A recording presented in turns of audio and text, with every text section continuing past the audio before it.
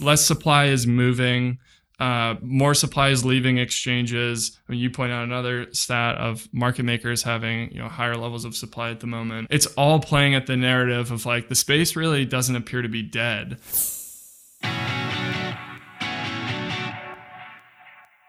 Hello, and welcome to the Crypto Brief, a podcast from the Fidelity Center for Applied Technology. Every week, we get together to discuss current events and trends in blockchain technology, tokenization, DeFi, NFTs, mining, and related aspects of the crypto ecosystem. I'm your co-host, Ryan Stubbe, Director of Bitcoin Mining, and I'm joined by Jason Ward, Head of the Blockchain Incubator, Parth Gargava, Product Architect within Fidelity Labs, and Jack Newwriter, Research Analyst with Fidelity Digital Assets. Before we begin, just a friendly reminder that this discussion is for educational purposes only and should not be viewed as investment advice or a recommendation for any security or asset. The views expressed are those of the co-hosts and not necessarily those of Fidelity Investments or its affiliates. As we all know, digital assets are speculative and highly volatile and are only for those investors with a high risk tolerance. So let's dive into what's been happening recently.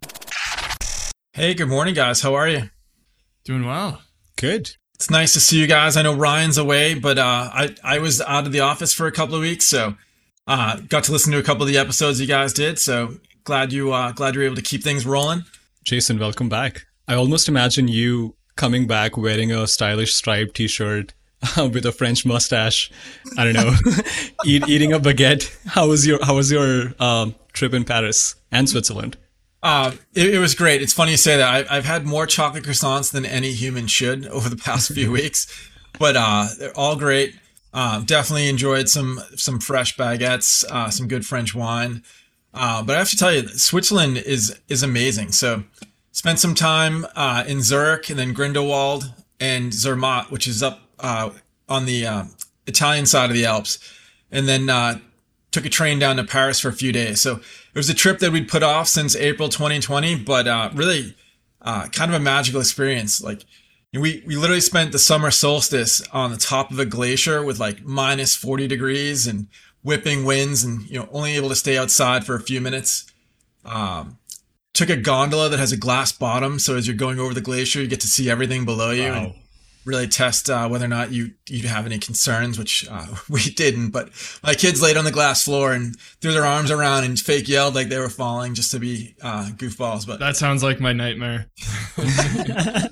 Did you get a chance to go to Zug in Switzerland? So Zug is like the crypto city where even if you want to rent bikes, like hourly bikes, you can use a MetaMask wallet. A lot of the stuff can be done using your wallet. Yeah, so I'm familiar with it, but we didn't end up there. We spent a couple of days in Zurich when we first got there, and I was on the lookout for any signage around Bitcoin or crypto, and I took a few pictures of different stores that were marketing what they had available, or they were taking payments or wallet providers. But I have to tell you guys, we were walking around Zurich, and there's a river that connects to Lake Zurich called the Limmat River. It is probably one of the cleanest rivers I've ever seen in my life. So we're walking along, looking down, see the bottom, see all these fish in there. And as we were coming back to our hotel one night, there were a bunch of people just hanging out with a party on the bridge. So everybody's jumping off the bridge, swimming the river. And my kids were like, hey, can we? So we're like, I don't know. I'm like, all right, sure, what the hell? So we wound up jumping off the bridge in the river. And then people were slacklining from one bridge to another gate. And it was just a really cool atmosphere. Like in Europe in the afternoon, like it seems in the cities, people just congregate down in the rivers to try and cool off, and everybody's having a picnic. It's a really good lifestyle. We should definitely learn a little bit more from here in the States. I feel like you've covered so much European regulation in the past that did that prompt you to go to Europe? This was a planned trip for back, like I said, back in 2020, but we had to wait for things to clear up on the COVID front and then align schedules because not everybody's in the same school anymore. So, but it was awesome. I really recommend it. Did some things like riding carts down a mountain and just, checking out your speed. And people were paragliding above us, which was awesome. So I definitely recommend if you have a chance. I know it's uncommon, but little alpine towns like Grindelwald and Zermatt, just magical places. While you were on vacation, Parth, did you try anything? Were you messing around in the crypto world? I know you were. So I want to be topical because I know last week was the introduction of Threads, and Threads has gotten significant traction. They have close to 100 million users in the last 5 days. And so, speaking of social media, I am a huge proponent of decentralized social media or Lens. So for the last week I tried Section, I want to talk about this feature on Lens called Collect. Right. So some of you may know this, but Lens is a decentralized social media protocol which was launched about a year ago, and it's seen remarkable growth. So it has close to 120,000 profiles with more than 85% engagement, and that's kind of huge, right? And this is still when it's in beta mode. It's still a walled garden. But the feature that I want to highlight more is called Collect. And when you typically think about Instagram, Facebook, Twitter, you think about different features like comments, follows, likes, repost. And so the innovation on Lens is that outside of these 4 features, you have something called as Collect. So the whole idea of Collect is that you can collect a post, which means that you are minting an NFT and putting it in your wallet, right? So the idea of Collect is if I'm a content creator, I can choose if I want my audience to pay for collecting my posts. How do I prove that I'm a super fan of a podcast? Or how do I prove that I'm a fan of the Crypto Brief? And so Collect is kind of your on-chain footprint where you can pay to the content creator based on how much you like them. So just to give you an example, if I upload a short video on LensTube, which is kind of like YouTube but on Lens, I can say, hey, only my followers can collect, and each post is worth 50 cents, right? And that's one way of monetizing your posts. So does that make sense? Do you think this is because it's kind of a new feature altogether, which is not seen in the traditional social media applications? Yeah, it definitely does to me. I mean, we see like part of the pitch of Web3 is around the idea of ownership and being able to own content and have monetization be more, sort of peer-to-peer or direct. And we're seeing at the moment large conglomerates battle around, right now it's Twitter and Facebook. Next month it'll be something different. And now you have startup platforms like Lens, for instance, that are trying to kind of directly monetize, which makes sense. Yeah, no, I think it does make sense to me as well, because when you think about social media like TikTok or Instagram, if you become viral, you don't get paid money to get viral, right? You rely on these big brands, big companies to sponsor you for advertisements in the hope that since you are viral, they're hoping that you have enough eyeballs to help with their advertisement. But on Lens, it's more direct, right? So I can directly monetize these posts and I don't have to be dependent on a separate brand. And most of these collects are like pretty cheap. So it's like 50 cents for a post. But if you scale that, and in case something gets really viral, then that's a significant amount to the content creator. It definitely is. But you guys know me. I was joking before that my idea of social media should be like a bar, a beer, and maybe a band. But I will admit, I actually participated in my first TikTok while I was on vacation. And like when you think about the number of hits that people get, and I'm watching some family members play around with it, and the efforts that people put into it, they put a lot of time in. So for the ability to get some compensation, I could see it really taking off. Parth, you may have mentioned in the beginning, but I wanted to ask, in terms of payments, what are the options for making a payment on Lens? Is it just ETH? Are there multiple different cryptos, or how does that work? It's ETH and Polygon right now. So Lens is all fully built on Polygon, and you could choose between Matic or ETH. And that's actually a really good point, because there is one popular application which I use called sound.xyz. So it's exactly like Apple Music. It looks exactly like Apple Music or Spotify.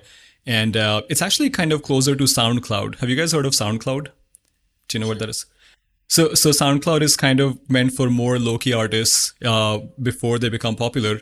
And so sound.xyz is similar, where you have the collect feature, and you have musicians where they can monetize their songs using sound.xyz, right? Or if I decide to curate a playlist, I can collect that playlist and monetize that playlist if people want to listen to my playlist. So that's kind of the idea.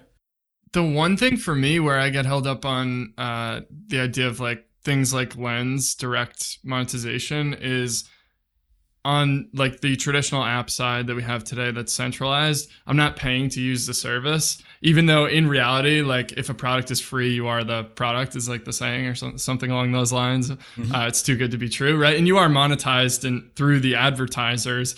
I don't know if this is a model that's trying to be worked through or not, of could there be like an ability for you to direct the monetization of those ads, if ads still exist, towards the creators that you're using rather than the platform, as opposed to me having to actively pay more than, you know, the free service that I'm already using, if what I'm saying kind of makes sense. Because to me, that seems like it's a stickiness of free versus having to pay for something, even though the end product might be better. The network effects of something that already exists, like, might prevent something that is a better product from getting off the ground.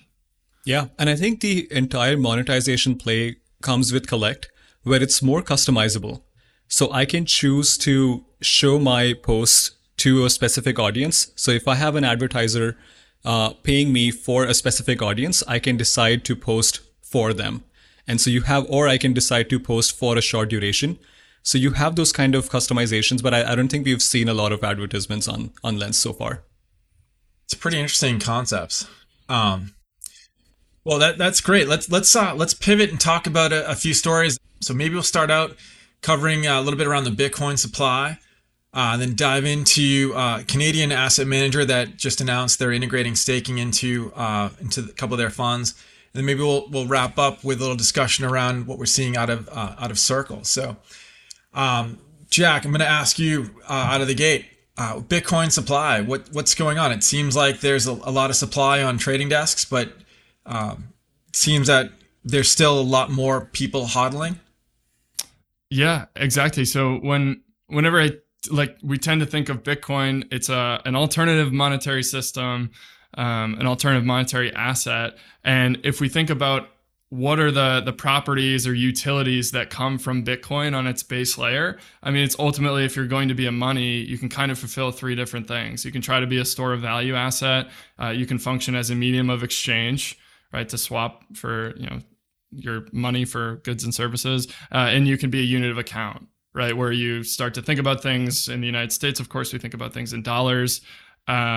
You could start to think about things in terms of Bitcoin or Satoshis. That's the furthest piece out, right? The unit of account piece. In the medium of exchange piece, while it does fulfill functions across the globe, when we think of places that aren't as financialized, in developed countries like the United States, there's less of a use case. And so transacting on Bitcoin when I have a perfectly fine payment system isn't really the core value proposition, at least today, for Bitcoin and crypto, I would argue, largely.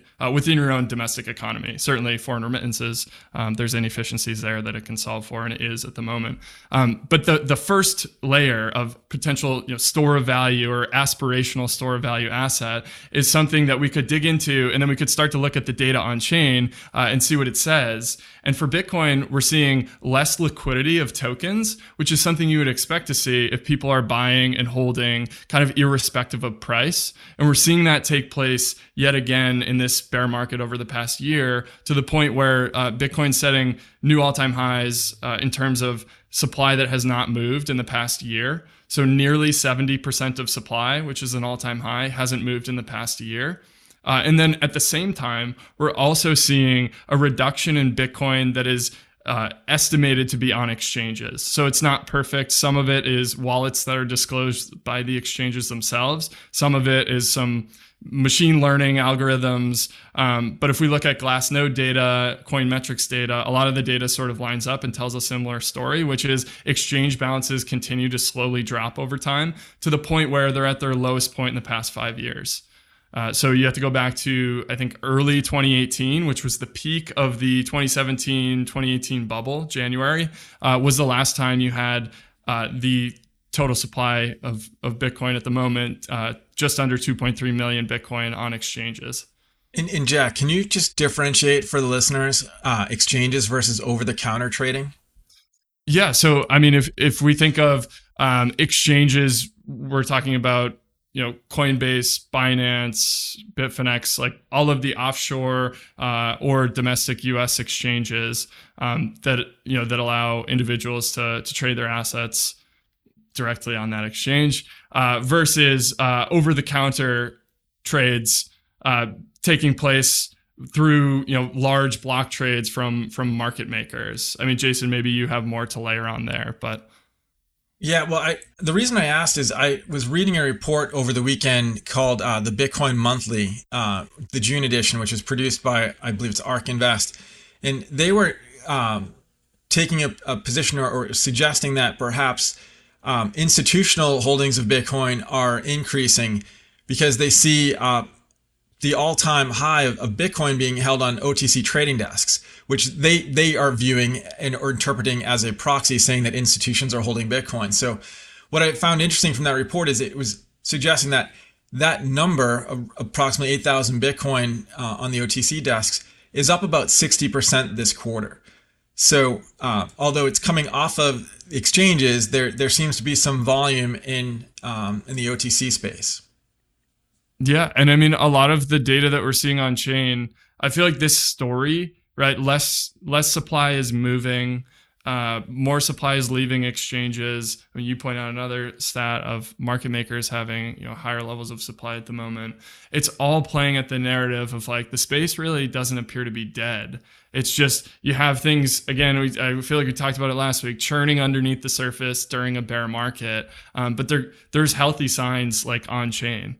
And there are lessons being learned, i.e.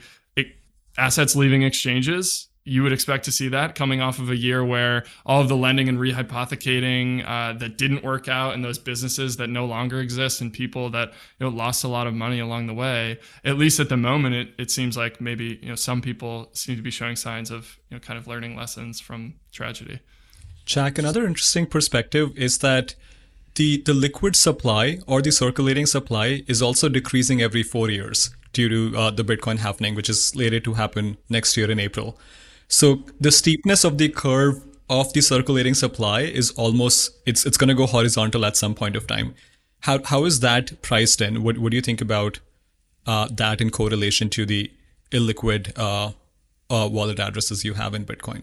Yeah, so I mean, we're starting to get to the point where after this halving will be sub 1% in issuance rate on an annualized basis for Bitcoin, if I'm not mistaken. And so it starts to get like, it's diminishing, of course, every 4 years. And so from 2024 to 2028, you're only going to have a 4% increase in total supply over that time period. And at the moment, you've had sort of what appears to be on-chain accumulation of these tokens by a subset of investors that are largely like appear to be agnostic around price or viewing the sell-off as a buying opportunity to hold longer term. And if you look at the data, I tweeted it out on my Twitter recently of the illiquid supply curve, you'll notice that the number of liquid coins, like coins that haven't moved in the past year, tends to increase during bear markets, right? Because you have accumulation taking place. And we're seeing that yet again at the moment. And as Parth pointed out, I mean, we have over 90% of all Bitcoin that have ever existed have been issued.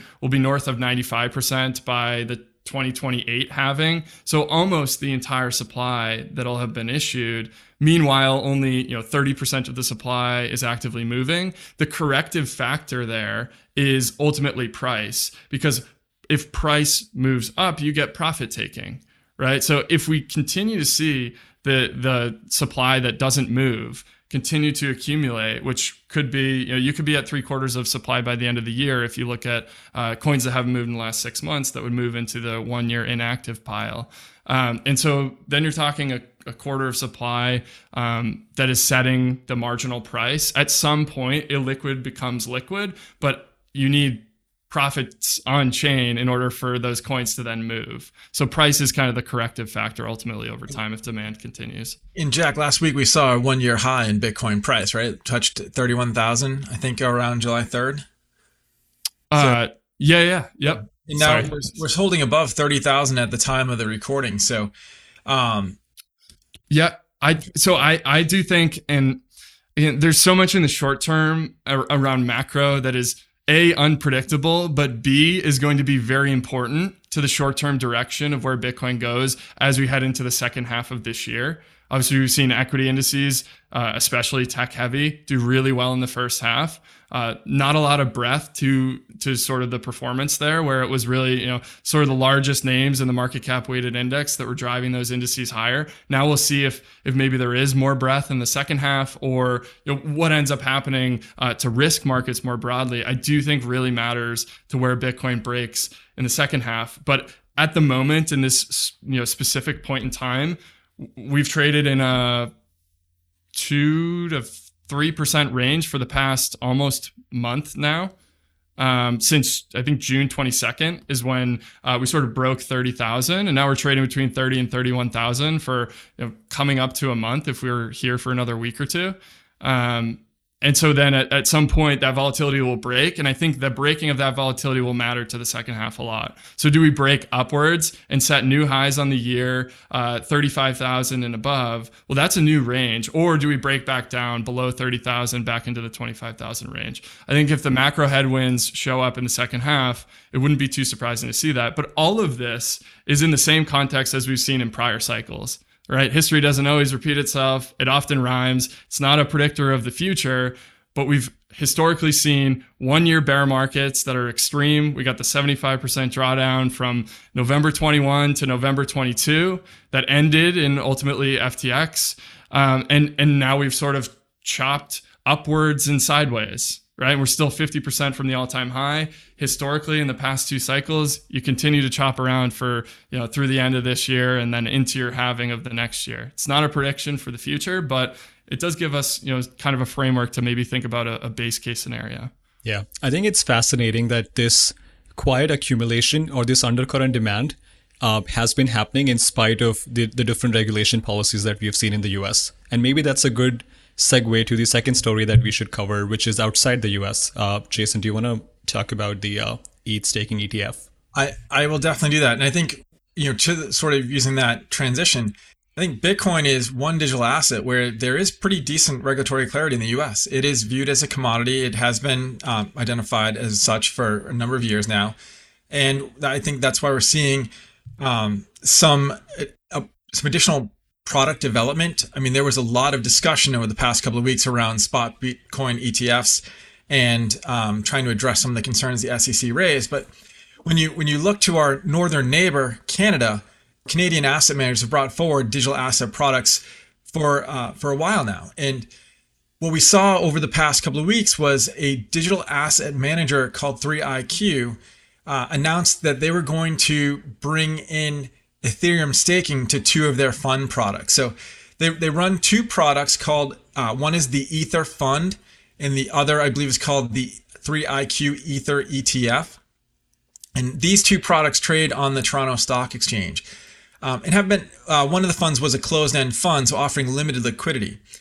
But and just again, for some context here, as of July 5th, the market cap of the ETF was about $22.5 million. US dollars, and the Ether Fund was roughly around 136 million USD. So what's really changing is that they had announced some additional liquidity offering, and shortly after that additional liquidity announcement, they came forward in late June and said that they would offer staking as an option. So I wanted to understand, what does that really mean? And from what I've been able to gather from press releases, is that around August 28th, they plan on enabling staking of Ethereum through their custodian, which is Coinbase Custody. And they're expected to leverage Coinbase's institutional infrastructure to facilitate the staking. Now, obviously, there's a bonding and unbonding period associated with staking Ether. So the funds will be subject to that, which makes me believe it's likely that they will stake some proportion, but not the total holdings of a fund, so that they can maintain any necessary liquidity. But what they're saying is they expect to see a yield enhancement for their unit fund holders. Now, whether or not that translates to fiat increase in NAV, it remains to be seen. what they're saying is they're taking the base asset of the fund, the base investment, Ethereum, and they're going to make that a productive asset within the funds. And they're going to reinvest the rewards from any staking return that they receive. So I thought it was interesting. They're coming forward with this now. Obviously, Shanghai and Capella were predecessors in terms of the critical path. So they've cleared that. They think they've got some additional liquidity. And they noted that in their filings that they will be paying Coinbase custody for the service, but that they also may end up seeing that Coinbase custody pays third parties who are acting as validators. So it seems to me that they might not only be using infrastructure provided directly by their custodian, but there may be sub arrangements that are part of this. But I think it's going to be interesting. There's no minimum or maximum amount listed currently for staking of the funds, but it's another example where a Canadian exchange traded product is taking steps faster than what we're seeing in the US. So, Jason, the first Bitcoin ETF in Canada was years ago, was in 2021. And it's almost like you are seeing them transition over to the second generation of financial products, right? So do you feel like the regulatory differences between the US and Canada are just giving a competitive advantage to Canada? Is that what's happening? So well, first off, I believe it may be the very same asset manager who brought that first Bitcoin ETP forward.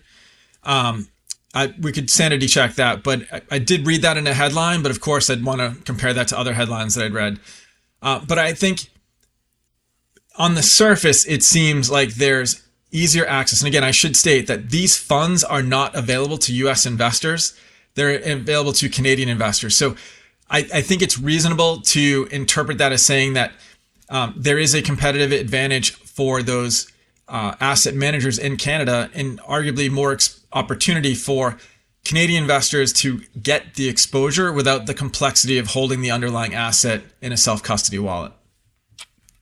The one piece of additional color or comment that I'll add here, because I think you guys covered this really well. It makes sense. It's a yield-bearing asset to, if you can, offer it as a yield-bearing asset. The one thing for ETH that sticks out for me that isn't the case for Bitcoin is it's a proof-of-stake asset. And so the more of those tokens that are held by any one entity, technically speaking, the more governance they have over the network. Do you see any eventual centralization issues? Let's just take a hypothetical. If these funds existed across a bunch of jurisdictions, you could have large honeypots held by central entities. I don't know. To me, that's just something that kind of sticks out as like a potential issue around decentralization for Ethereum. The OPSEC of these custodians has to be really spot on. I would say that the press release did note that Coinbase custody was delegating ETH that's held in cold wallets for the fund. So I think that, to your point, Parth, operational security is paramount. But Jack, I think when you get into questions around centralization, it's hard to predict, right? When you think about the validators themselves, well, are they going to have a large number of validators in their operation? What tools might they use, or how do they protect and support the redundancy and resiliency of their operations? What type of MEV integration might they have? What's their geographic distribution? So I think there's legal entity concentration, then there's operational concentrations that they're working to manage. Yeah, and I guess you could say, with it being an ETF, it's no different than if you went to an exchange or staking provider that was centralized and delegated your stake, right? Yeah. It's just like if an ETF became very large that offered staking, just sticks out to me as one of those potential concerns going forward. That's a good segue, because speaking of centralized services, let's talk about Circle. So Circle has kind of been making a few big moves in the last month and a half, 2 months, and initially, Circle's strategy has been to go as wide as possible. So go as broad as possible for USDC distribution. And so the idea was to get USDC in as many blockchains as possible. And it's been doing that relatively successfully. But recently, they launched a new product called Wallet as a Service, which is similar to what Coinbase announced in a few months ago, where third-party companies or applications can build customizable wallets within their own apps. And what do they end up using by default? USDC, right? So it's kind of an interesting play here, as in my opinion, Circle is kind of priming itself to be in a good spot to compete with other payment providers in the future, right? So one story which we did not cover fully was that they also launched on Arbitrum and other L2s using something called as CCTP, or cross-chain transfer protocol. And this may seem like, hey, it's another blockchain that has USDC, but to really appreciate what Circle has done and the technology requires more digging in, right? So maybe let's take a step back. Let's go to 2022, where we had close to 1.3 billion assets which were stolen in bridge hacks. Remember how we used to talk about bridge hacks left and right, and that used to be kind of the biggest stories. I actually do not think that you will see a lot of these bridge hacks in the next bull cycle, right? And so that scenario is really changing.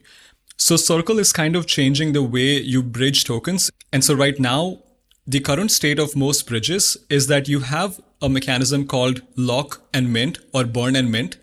And those you have third-party validations by done on the bridge. So it's almost like the best analogy, and I know Jason kind of gives good analogies, but the analogy that I was thinking of is when you go bowling, right? So the process of when you go bowling is that you have to deposit your shoes and you get bowling shoes, and then you bowl for a while, and then you have to return your bowling shoes back to the bowling alley, and then you get your original shoes out. So that's so those bowling shoes are kind of your bridged assets whenever you go to a different blockchain. The only problem is, if you have really expensive Jordans, the bowling alley might have malicious intent to keep your shoes, right?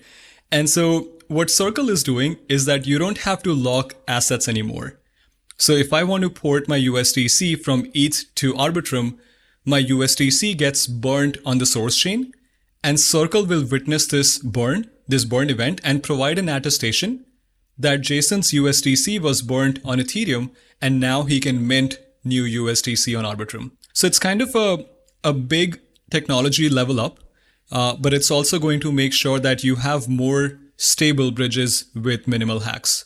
Yeah, and it makes a lot of sense from the bridging concept. And Parth, we were talking about it before, in particular with a launch on Arbitrum and Optimism, I think you said, being able to get funds from optimistic L2s back to base layer ETH or wherever you want to go without a waiting period, which typically you have, is called the challenge period of 7 days.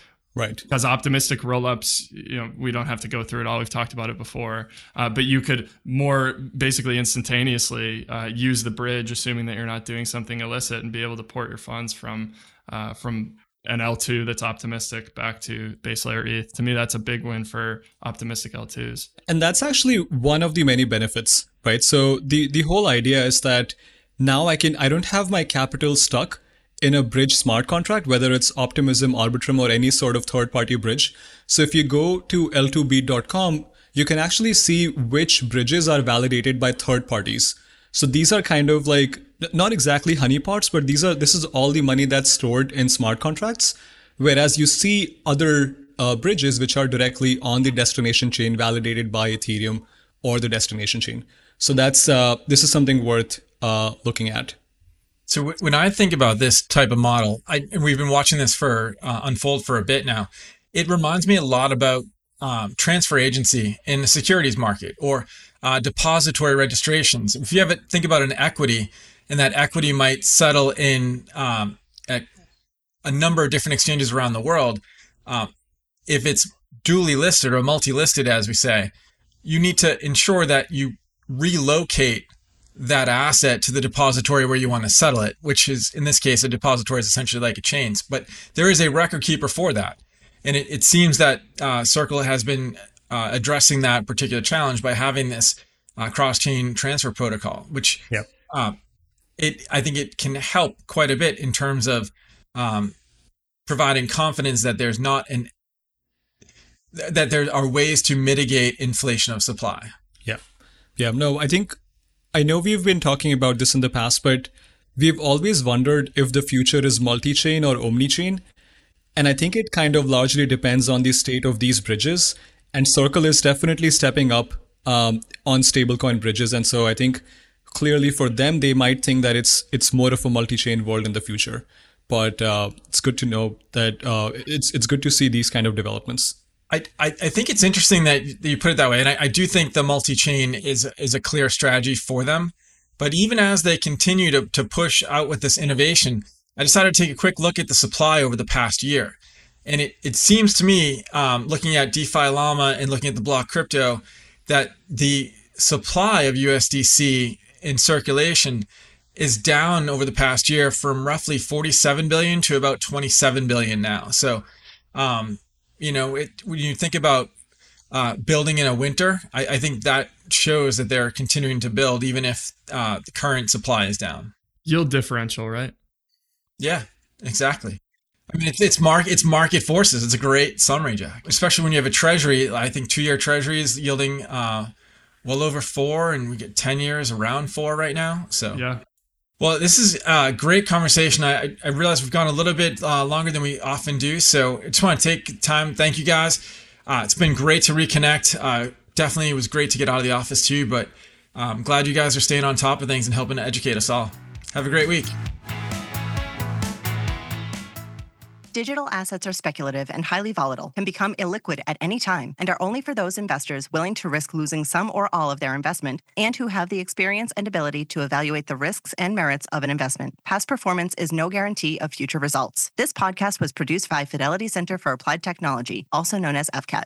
FCAT does not offer digital assets nor provide clearing or custody of such assets. It is for informational purposes only and is not intended to provide tax, legal, insurance, or investment advice, and should not be construed as an offer to sell, a solicitation of an offer to buy, or a recommendation for any security or other asset by any Fidelity entity or any third party. Views expressed are as of the date indicated, based on the information available at the time, and may change based on market or other conditions. Unless otherwise noted, the opinions provided are those of the authors and not necessarily those of Fidelity Investments or its affiliates. Fidelity does not assume any duty to update any of the information. Fidelity and any other third parties mentioned in the podcast are independent entities and not affiliated. Mentioning them does not suggest a recommendation or endorsement by Fidelity. This information is not intended for distribution to or use by any person or entity in any jurisdiction or country where such distribution or use would be contrary to local law or regulation. Persons accessing this information are required to inform themselves about and observe such restrictions. Third-party trademarks